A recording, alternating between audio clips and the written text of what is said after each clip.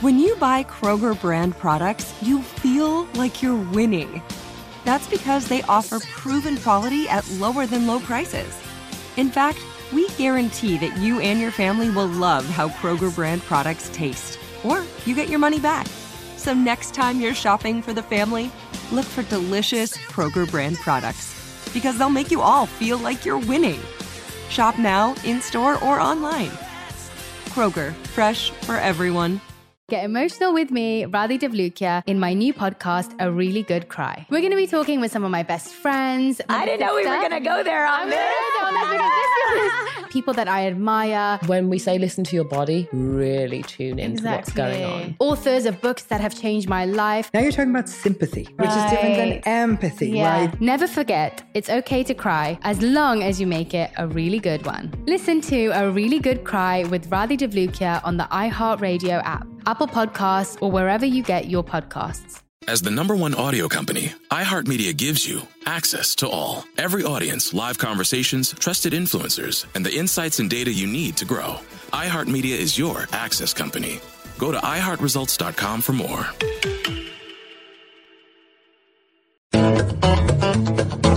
Go behind the wheel, under the hood, and beyond with Car Stuff from HowStuffWorks.com.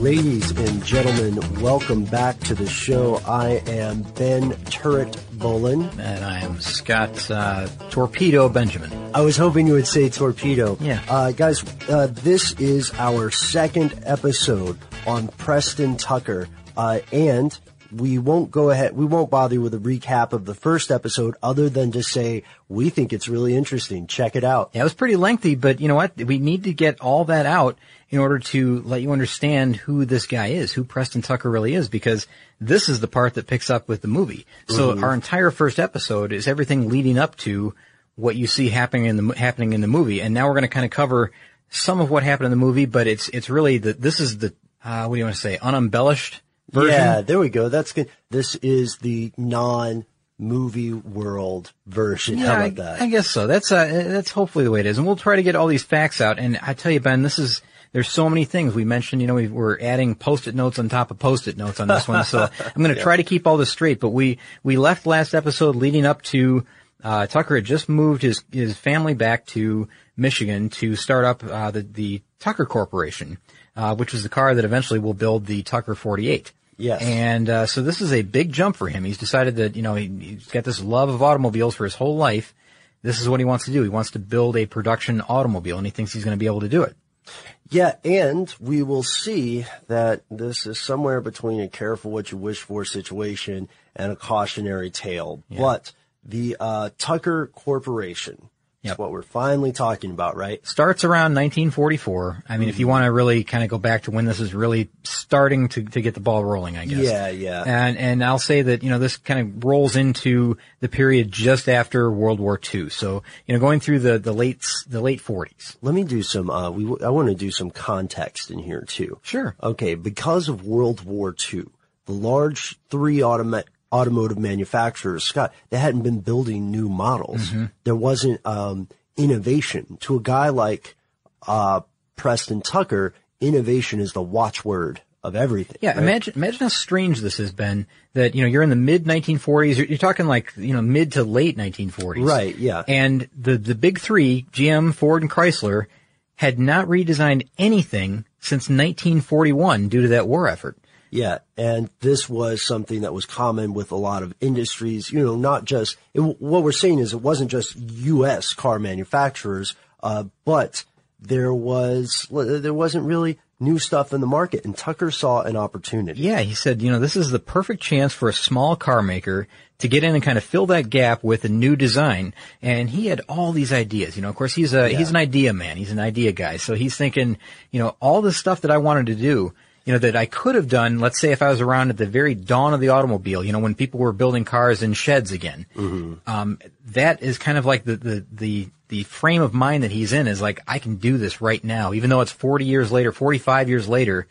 we're kind of back at that point again that it's going to be possible. You know, someone new to the game is going to be able to do something revolutionary, and it's going to really take off. And that's his big thinking. You know, he always thought big. He always thought, you know, this is the way I want to do it. All right, look, I know that you can tell I'm visibly becoming more excited as we get closer to the car. Yes. I was a little bit worried in our last episode where we said all this stuff about this man's life, and we talked about some of his early inventions too. Mm-hmm. But I don't want any of our listeners to think, you know, you guys made me sit through a whole episode and didn't talk about the car. That's because we saved it for this part. This is so awesome. So 1946, Science Illustrated magazine has like the first Tucker advertisement, right? Yeah, that's really cool. It's like a big full page ad, right? Yeah.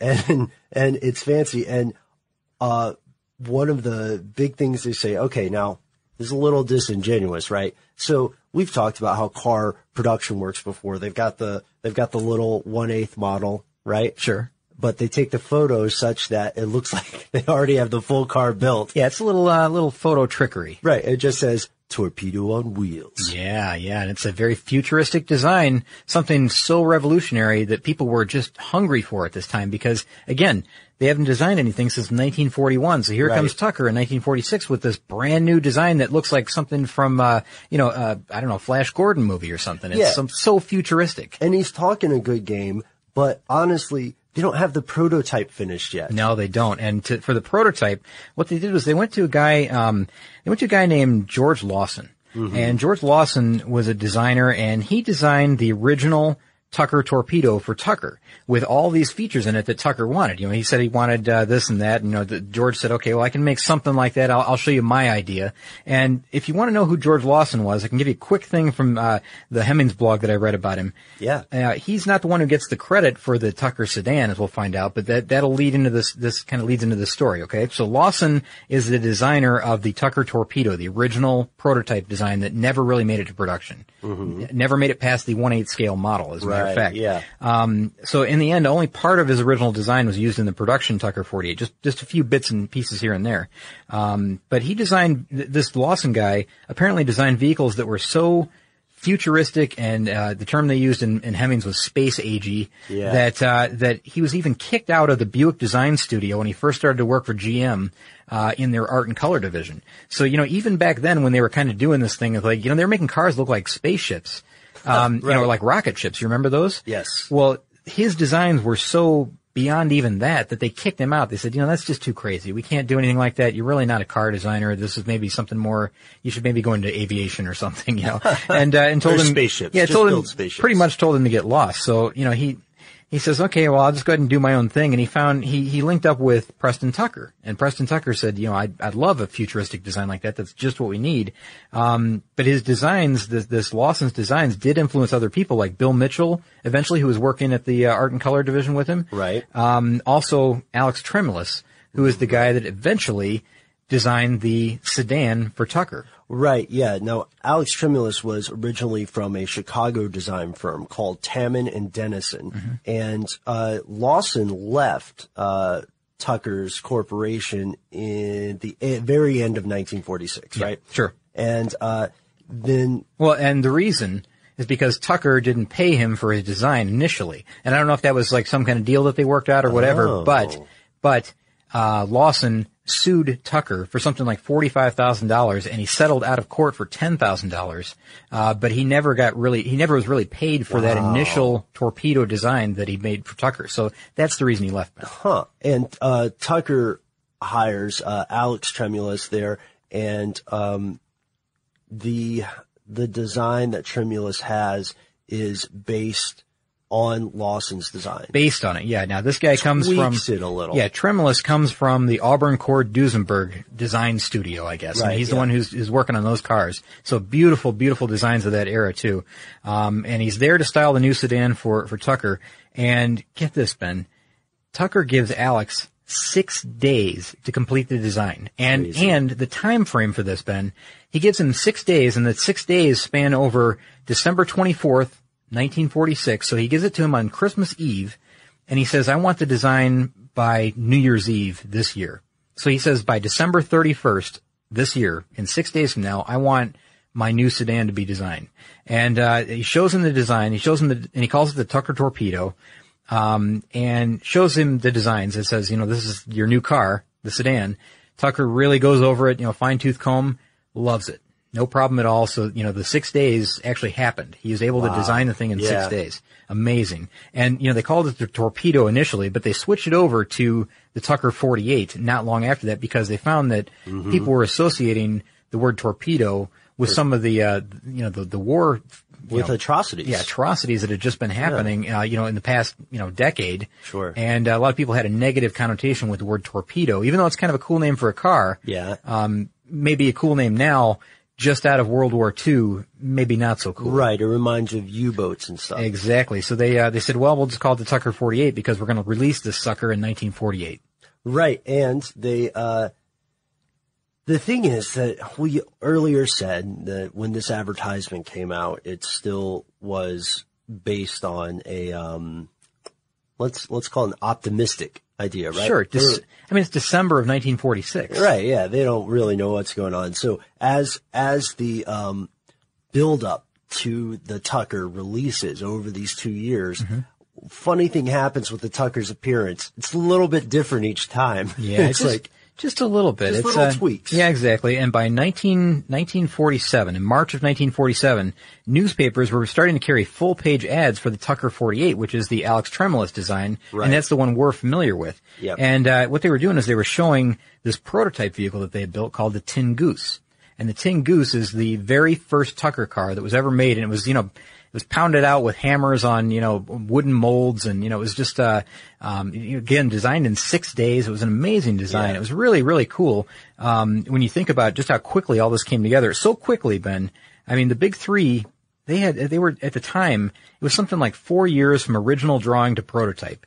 Well, Tucker is trying to attempt to do this in something like 2 to 2.5 years, and he's successful at it. He eventually gets there. Again, but there's not a patient man. Yeah, but there's a lot that goes on with this because, in March of 1947, now, remember in December of 46, he's got this, the Tucker Torpedo that he's shown this scale model that a lot of people think is a real car. Right. A full-scale car, but it's not. It's a 1/8 scale.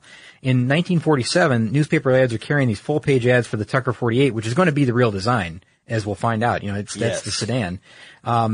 But he claims that there's like 15 years of testing and development that's gone to produce what he calls the car of the year for 1948 already. He's preemptively calling it that. He's saying 15 years of testing and development, early on, but really he's just been thinking about it for 15 years. Right. I mean, the guy's got game. He's a salesman. Yeah. He's got a game. He's got a hustle going on. Let's talk about the good stuff, right? Can we talk some fun stuff about the car? Of course, yeah. Okay. So one of the coolest things about a Tucker, when you look at it, it's got a directional third headlight, which I think is brilliant. Yeah. And should be around in some form today. What do we mean when we say directional? Great question. We mean that you're driving your Tucker, right? You're driving your Tucker 48. You're like, oh, I got the car of the year from 1948. And you say, it's time to turn right. And then that center headlight will turn right with you. Yeah. That's amazing. And what we call today in, 2014, we call that adaptive headlights. Yeah. And adaptive headlights are a very high-end feature on cars like BMWs and Audis and Mercedes. I don't even know if Mercedes is even doing it now. Maybe not. But adaptive headlights are something that is relatively new again to the automotive industry because it's just been shelved for that long. This thing is like 70 years ahead of its time, Ben. Yeah. And, let's see. At the time though, almost 20 states, like 17 states, had laws against cars with more than two headlights. But you know how they got around that? And I found this in some of the information that I was digging around for. How'd they get around that? That center headlight only comes on when you're turning above a certain degree. Oh, like above 10 degrees. 10 degrees. That's right. So you got the same info. Yeah. It's, so when you're driving straight down the road, it's not on. When you turn the steering wheel greater than 10 degrees, either direction, that's when that center light comes on. And a lot of people don't know that. They think it's always on. You can only get pulled over for that if they catch you turning. I guess so. But you know what? Even cars, I think cars even now have turning lights, which are, you turn the turn signal on and a bright light kind of comes down to the lower. Let's say you turn on your right turn signal. Yeah. Bright light will shine down and to the right in front of you to kind of illuminate the curb in front of you. Mm-hmm. That's kind of a wishy-washy way to do the same thing. Right. Yeah. Well, okay. But I think we're on board that the adaptive headlight stuff should have come into play earlier in the car market, and it could have. I believe so. It's a very expensive thing to do, and he was including all this crazy stuff. Another thing, Ben, and we're going to talk about some of these that made it to the car and some didn't make it to the car. But all-wheel independent suspension, I think that eventually did not make it to the final vehicle, but it was in the prototype. Right. Yeah. Center seating position, Ben, that's so cool. That's the McLaren. Remember the McLaren? Right. Yep. We've seen that before with the passengers next to him and passengers to the left and right back at an angle. Wasn't the Phantom Corsair the same way? Uh-huh. You remember the Heinz vehicle? I do. Yep. Rusty Heinz designed the Phantom Corsair. That was the flying Wombat. The thing with the thing with the Wombat is that it had the bench seating in the front that could seat 4, right? Yeah. And then the driver was the second from the left. If you're sitting in the car. I think you're right. It was just slightly off, but man, that was a huge car. That was amazing. That was a huge car too. The Tucker also has a lot of safety features that are streets ahead of the time. Yeah, like the pop-out windshield, the safety glass. That's safety one. Glass. It had I think a couple things that didn't make it. Well, you know what? There's so many that did make it. We should talk about those. What about the padded dash? Padded dash for safety in case you bump your head. If you look at a photo of the interior, all of the controls are on the driver's left-hand side. Mm-hmm. Everything. It's like everything ends at the driver's right knee almost. And there's nothing but a compartment on the passenger side. It's like a big carpeted, almost like a big box, right? Right. Below the passenger seat. And this is maybe the funniest safety feature and kind of makes people raise their eyebrows a little bit about this one. If there was a crash imminent, the passenger was supposed to dive into that boxed area, that carpeted boxed area, as a protection area. Right. And so it was like a reinforced, caged-in area almost. Yeah. And it was supposed to be a safety design, safety cell. And I don't know, I'm a little iffy. We don't have any accident data to see how that goes out, but I'm a little bit skeptical. They also had this is interesting. So the car ends up, as you said, it doesn't get all wheel. It ends up being rear engine and rear wheel. But one thing that got me is that for him, that's sort of a safety concern too. Instead of having, the engine at the front where the vast majority of cars were putting their engines, I think he had it at the rear so that he could do that kind of safety stuff with the shotgun seat. Sure. Yeah. That wouldn't have been possible, that boxed in area. No way. And then, also he designed, this is why I wish we had seen more Tuckers, because already early on, he's doing something that is so clever, which is he's starting to hint at modular design, at the idea that you could pop a drivetrain out, easily. I love this idea. Yeah. Now this is really, not that it's really going to work or anything like that, because we're talking about this with the Tesla as well. Yeah. And we're talking about the battery swap thing. Remember, we've mentioned that with the Tesla Model S. So this is a design idea. It's been a long time coming, but you mentioned modular design with this thing. You're saying you're going to pop the transmission, the engine, everything out on this frame that would easily be lowered off. I think it was like 6 bolts. Yeah, it's just a separate subframe and it only has 6 bolts. So the idea is that in just a half hour, you could not only drop that entire drivetrain, but replace it. Yeah, put one back in, kind of a loaner unit. Yeah. For the passengers. While they work on your engine. Yeah, so that you could leave that unit there at the engine shop while they worked on it, or the Tucker dealership or wherever you're going, and drive away and, run your errands or whatever, come back and pick up your original motor and transmission and have it swap back in again, 6 bolts. How easy is that, right? The subframe thing is a great idea. That's amazing. Now the engine, we've got to talk about the engine, and I will do this kind of quickly because there's still so much more to go to, Ben. That's true. And I do want to get to the engine, and we'll do this kind of quick. All right.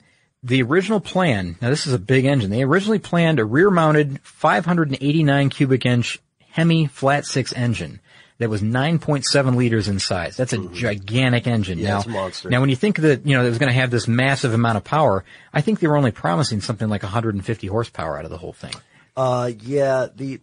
It goes to show you what tuning was like back then, I guess, right? That's really, that's true. It had some unique things. It was supposed to be fuel injected, which was relatively new at the time. Overhead valves? Yeah. What? Overhead valves that were operated by hydraulic pressure as opposed to cams. Now, that's something, I don't even know if we're doing that now. I don't think so. Because if you think about that, that's valves operated by hydraulic pressure, no cams at all. Is that happening? I don't even know if that's happening. I'll have to look that up and find out. We're going to have to dig in because I don't know either. Either way, we're talking late 40s. This is very innovative. I mean, the fuel injection wasn't really in cars for something like another 8 years. Right. In the Mercedes-Benz 300 SL. So you can see that this is a very advanced system, and he's putting a lot of high-end stuff into it in a car that's not going to end up costing that much. But the 589 turned out to be way too big, and it required a 24-volt electric system in order just to crank the thing over. Right. So as a result, the 589 is only in the test chassis in the very first prototype. I think part of the error here, and I will say error, is that he was trying to do too many things at once. And if you use paper, you're a human. But if you choose paper, you're a papertarian. Someone who lives a paper-based lifestyle because it has a positive impact on the planet.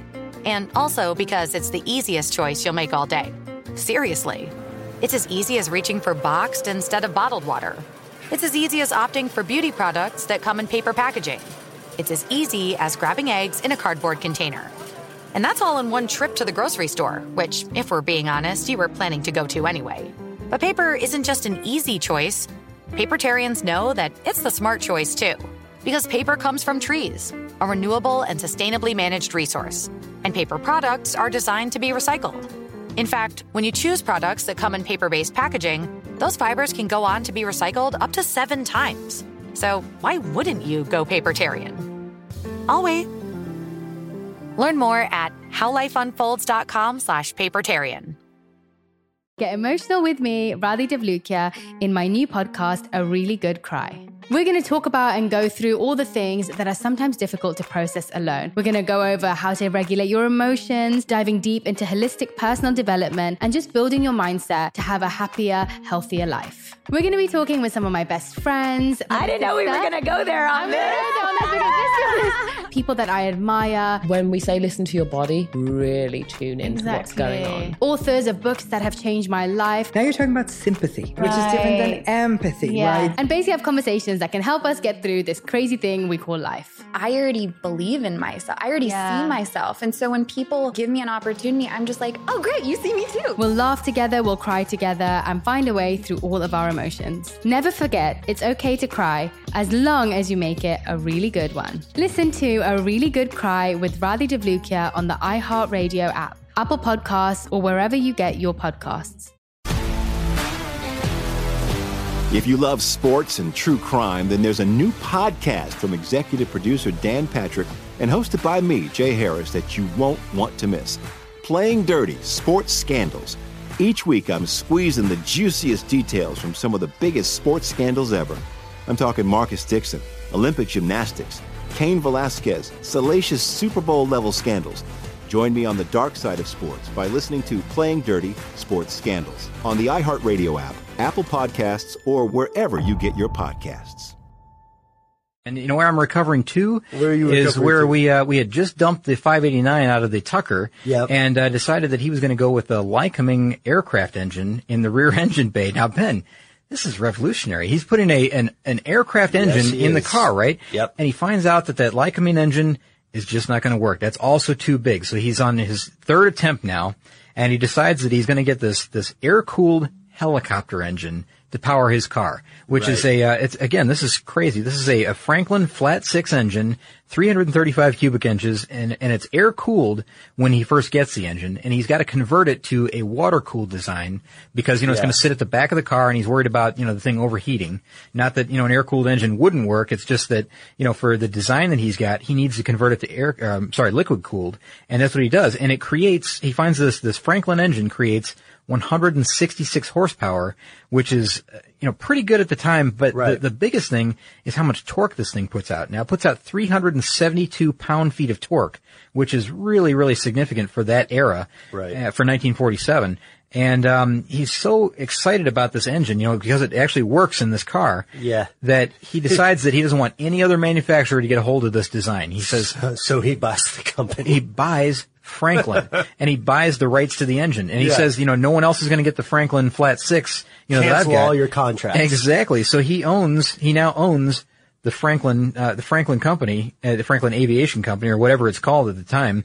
And decides that, he's going to put this powertrain in his car, and that's going to be the way it's going to be. Now, here is something that I think could become a tipping point to the big question you and I are going to ask each other at the end of this episode.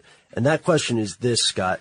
At the time, air-cooled engine controls almost 2/3 of the U.S. aviation contracts for engines, right? Sure. So a lot of people are left out in the cold when he literally cancels 2/3 of the contracts. That you can't do something like that without making powerful enemies. No, you're going to get some people that are going to be a little bit upset with you, and I think that may be some of what happens in the near future to Mr. Tucker, right?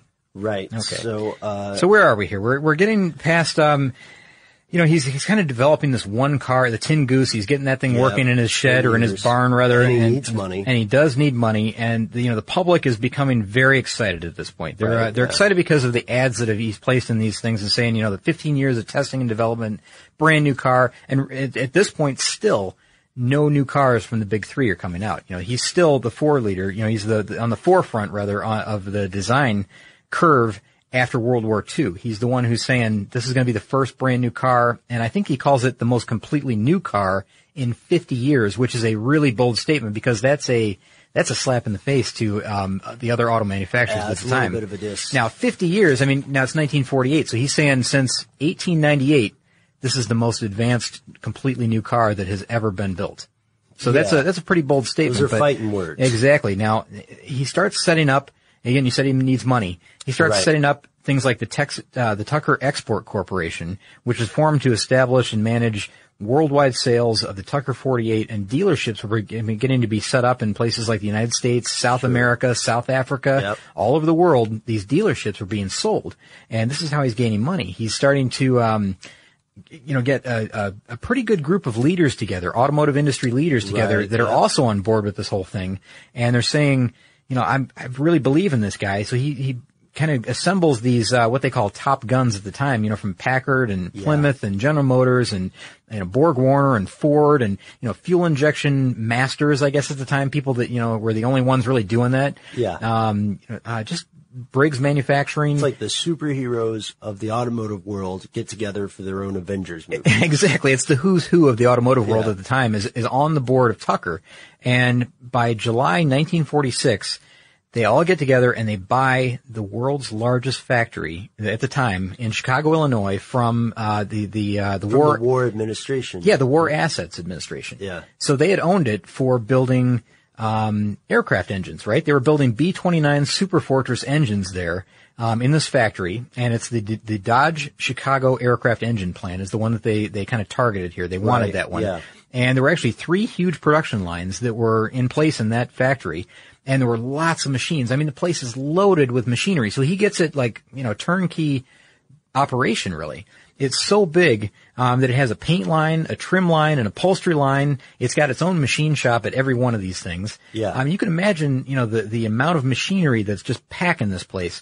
But they kind of bought it on this floated loan. They said that they needed, we'll allow you to buy this. We'll take your $2 million right now or whatever it was, your down payment.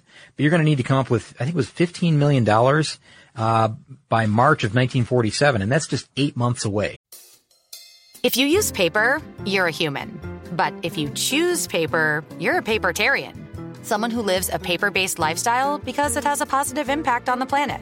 And also because it's the easiest choice you'll make all day. Seriously. It's as easy as reaching for boxed instead of bottled water.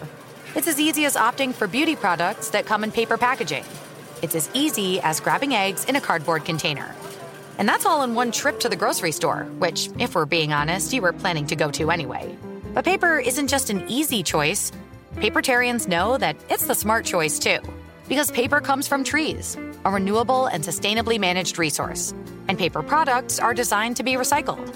In fact, when you choose products that come in paper-based packaging, those fibers can go on to be recycled up to 7 times. So why wouldn't you go papertarian? I'll wait. Learn more at howlifeunfolds.com/papertarian. Get emotional with me, Radhi Devlukia, in my new podcast, A Really Good Cry. We're going to talk about and go through all the things that are sometimes difficult to process alone. We're going to go over how to regulate your emotions, diving deep into holistic personal development, and just building your mindset to have a happier, healthier life. We're going to be talking with some of my best friends. I didn't know we were going to go there on this. People that I admire. When we say listen to your body, really tune into what's going on. Authors of books that have changed my life. Now you're talking about sympathy, which is different than empathy, right? And basically have conversations that can help us get through this crazy thing we call life. I already believe in myself. I already see myself. And so when people give me an opportunity, I'm just like, oh, great, you see me too. We'll laugh together, we'll cry together, and find a way through all of our emotions. Never forget, it's okay to cry, as long as you make it a really good one. Listen to A Really Good Cry with Radhi Devlukia on the iHeartRadio app, Apple Podcasts, or wherever you get your podcasts. If you love sports and true crime, then there's a new podcast from executive producer Dan Patrick and hosted by me, Jay Harris, that you won't want to miss. Playing Dirty: Sports Scandals. Each week, I'm squeezing the juiciest details from some of the biggest sports scandals ever.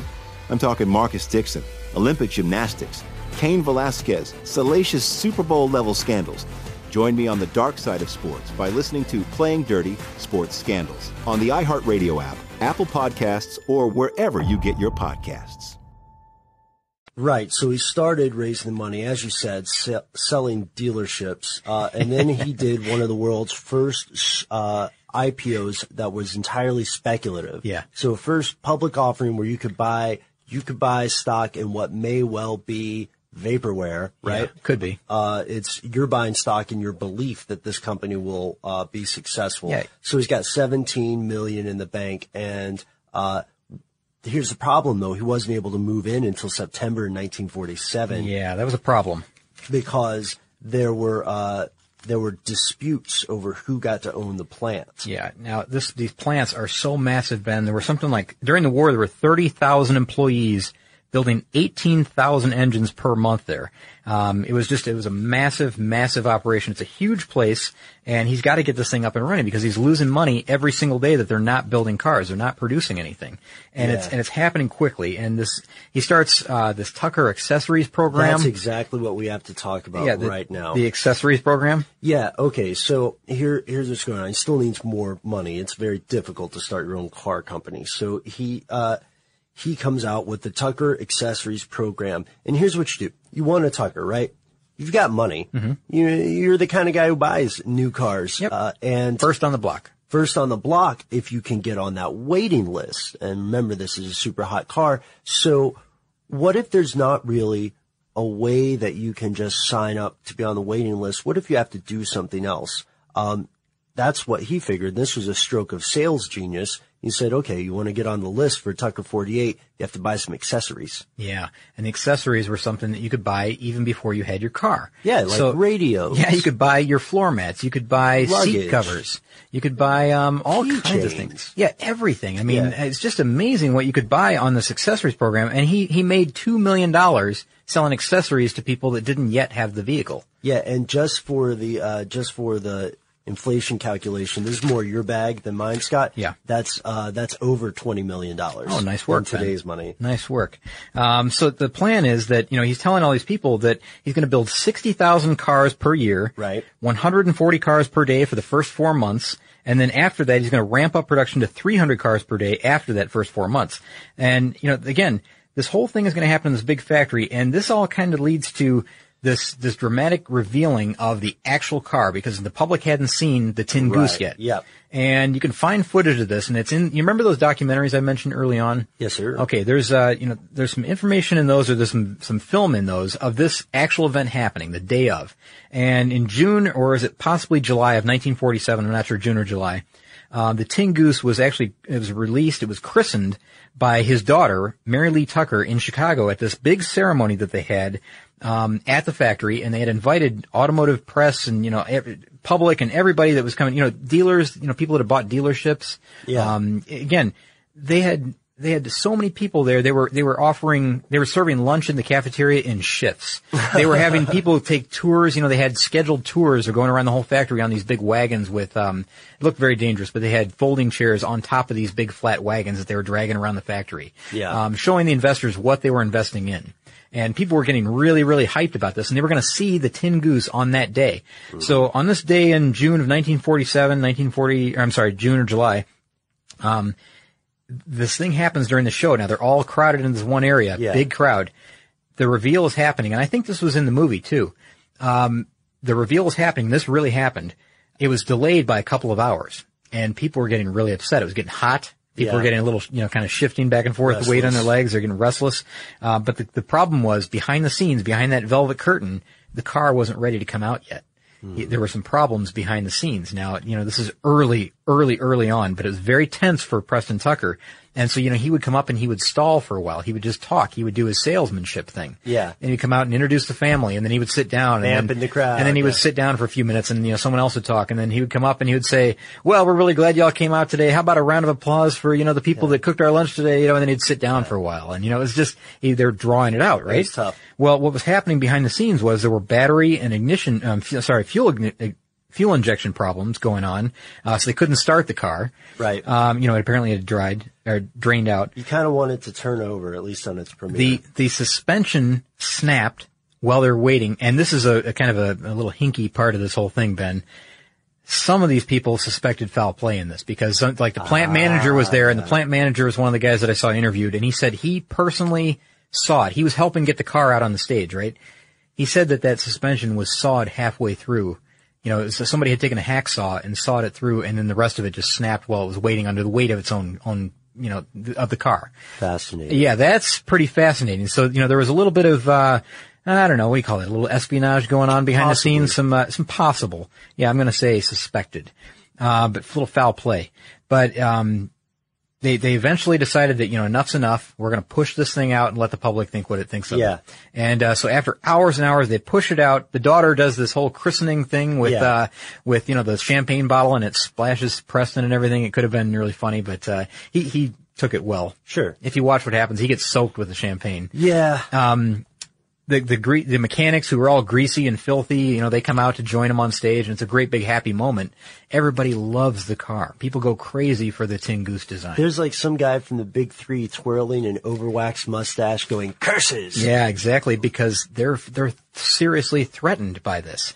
And that leads us to the inevitable thing we all knew was coming, which is the fall of the Tucker Corporation. You see, the SEC has had their eye on Tucker for a very long time.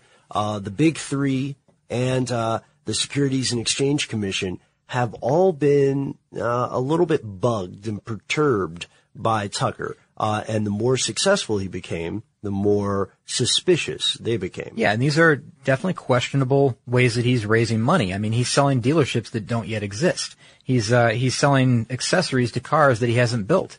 Right. So is he pulling a Ponzi? Is he? I mean, but you know what? He's actually got the factory. He's got the production in motion. And if you want to call it, and I call it production with finger quotes, that, he's got cars that are on the line that are being produced. He just doesn't have the money to get them going yet. And I think this is a lot more legitimate than, a great deal of manufacturing concerns around the same time. Yeah, I think so too. And we'll find out that, they do produce a number of vehicles in the end. But what the main concern is this senator from Michigan, who's, invariably tied in with the Big Three. I mean, he's got his hands in, I don't know if that's the way to say it, Ben. Yeah. He's involved with the Big Three, I'm sure. The senator from Michigan, his name is Ferguson, right? Senator Ferguson. Yeah. Mm-hmm. And, his wife apparently owned a lot of stock in one of the major corporations there in Chrysler, I believe it was. Or was it Plymouth? I think it's Chrysler. But, they stand to lose quite a bit from this. And of course, they want to see their friends, the Big Three, doing well because they've got, friends in high places and all those as well. And they're kind of scratching each other's backs. That's going on, right? So the Senator Ferguson is kind of played out to be the guy that is wanting to take down Tucker, saying that, what he's coming out with is kind of scary, that it really, it's so advanced that for the Big Three to keep up with what Tucker's doing, what Preston Tucker's doing, it's going to cost them literally billions of dollars to keep up with him. And it's going to take years to do it. So they're going to lose in the meantime while he's doing this. And the, so the SEC had been burned before already because there were loans given to a smaller automaker called Kaiser Frazer. Mm-hmm. And Kaiser Frazer was given a lot of money to make a new car, and then they didn't. So SEC had their nose in this already because they didn't want to get burned again. Yeah. But the reason that I think he was shut down intentionally by Big Auto, I know how I sound, okay? The reason that he was shut down intentionally, clearly, there's an economic tie to this. I started this thinking, well, maybe the guy was, if not intentionally, maybe he was in practice defrauding people, right?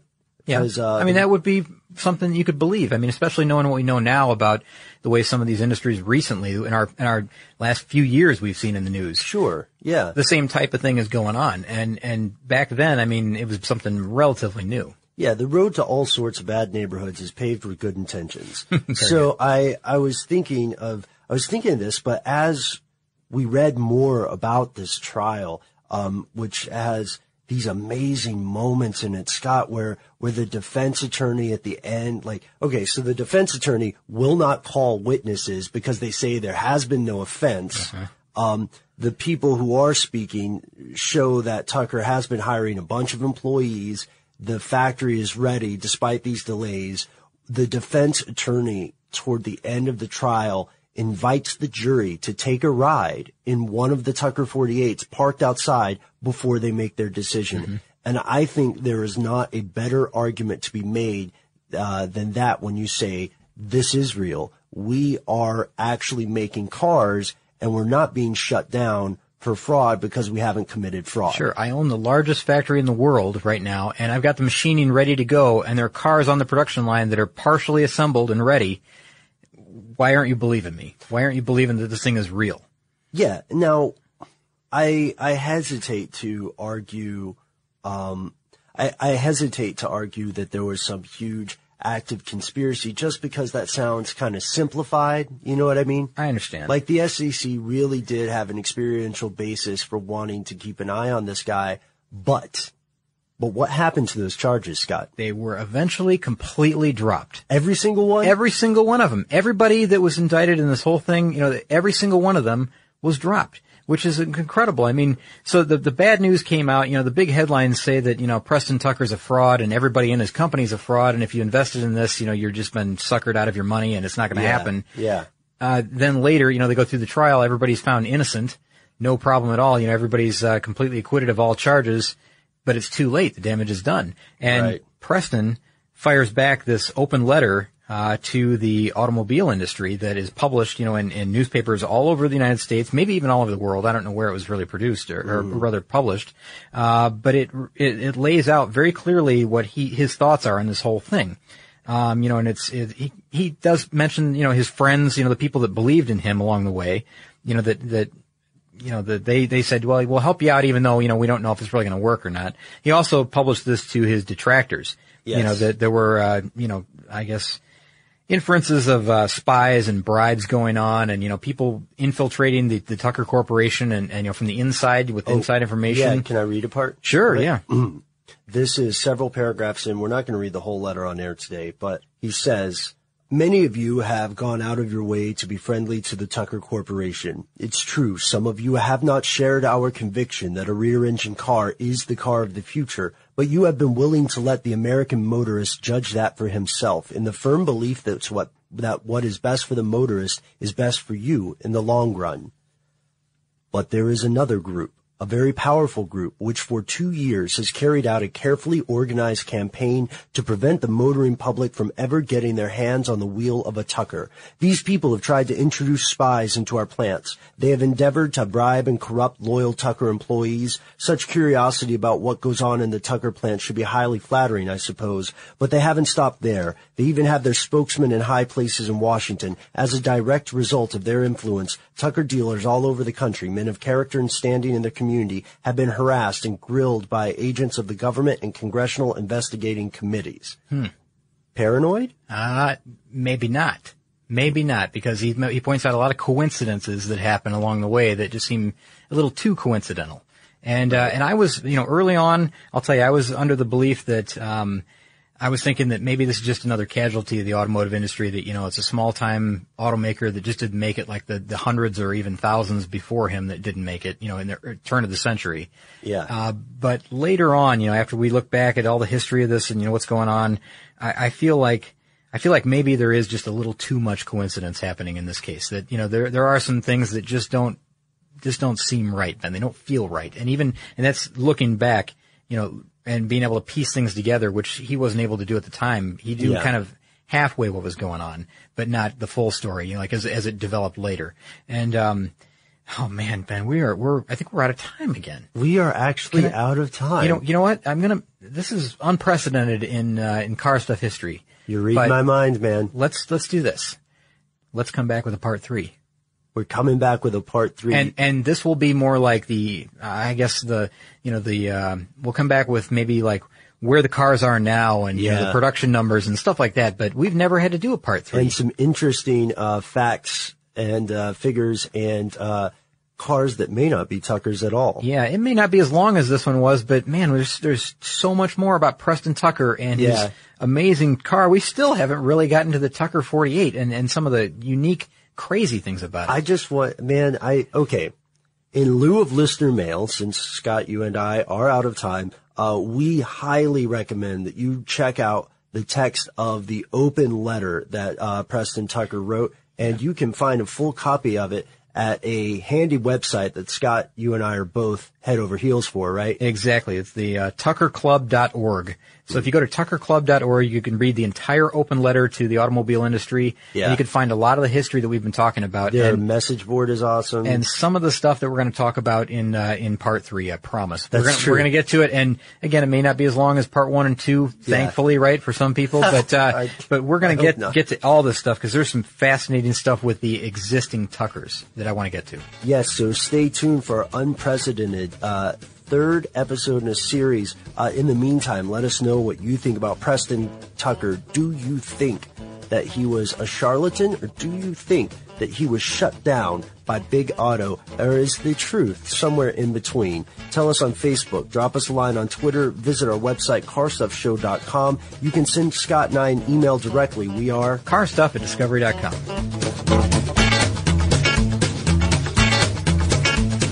For more on this and thousands of other topics, visit howstuffworks.com. Let us know what you think. Send an email to podcast@howstuffworks.com.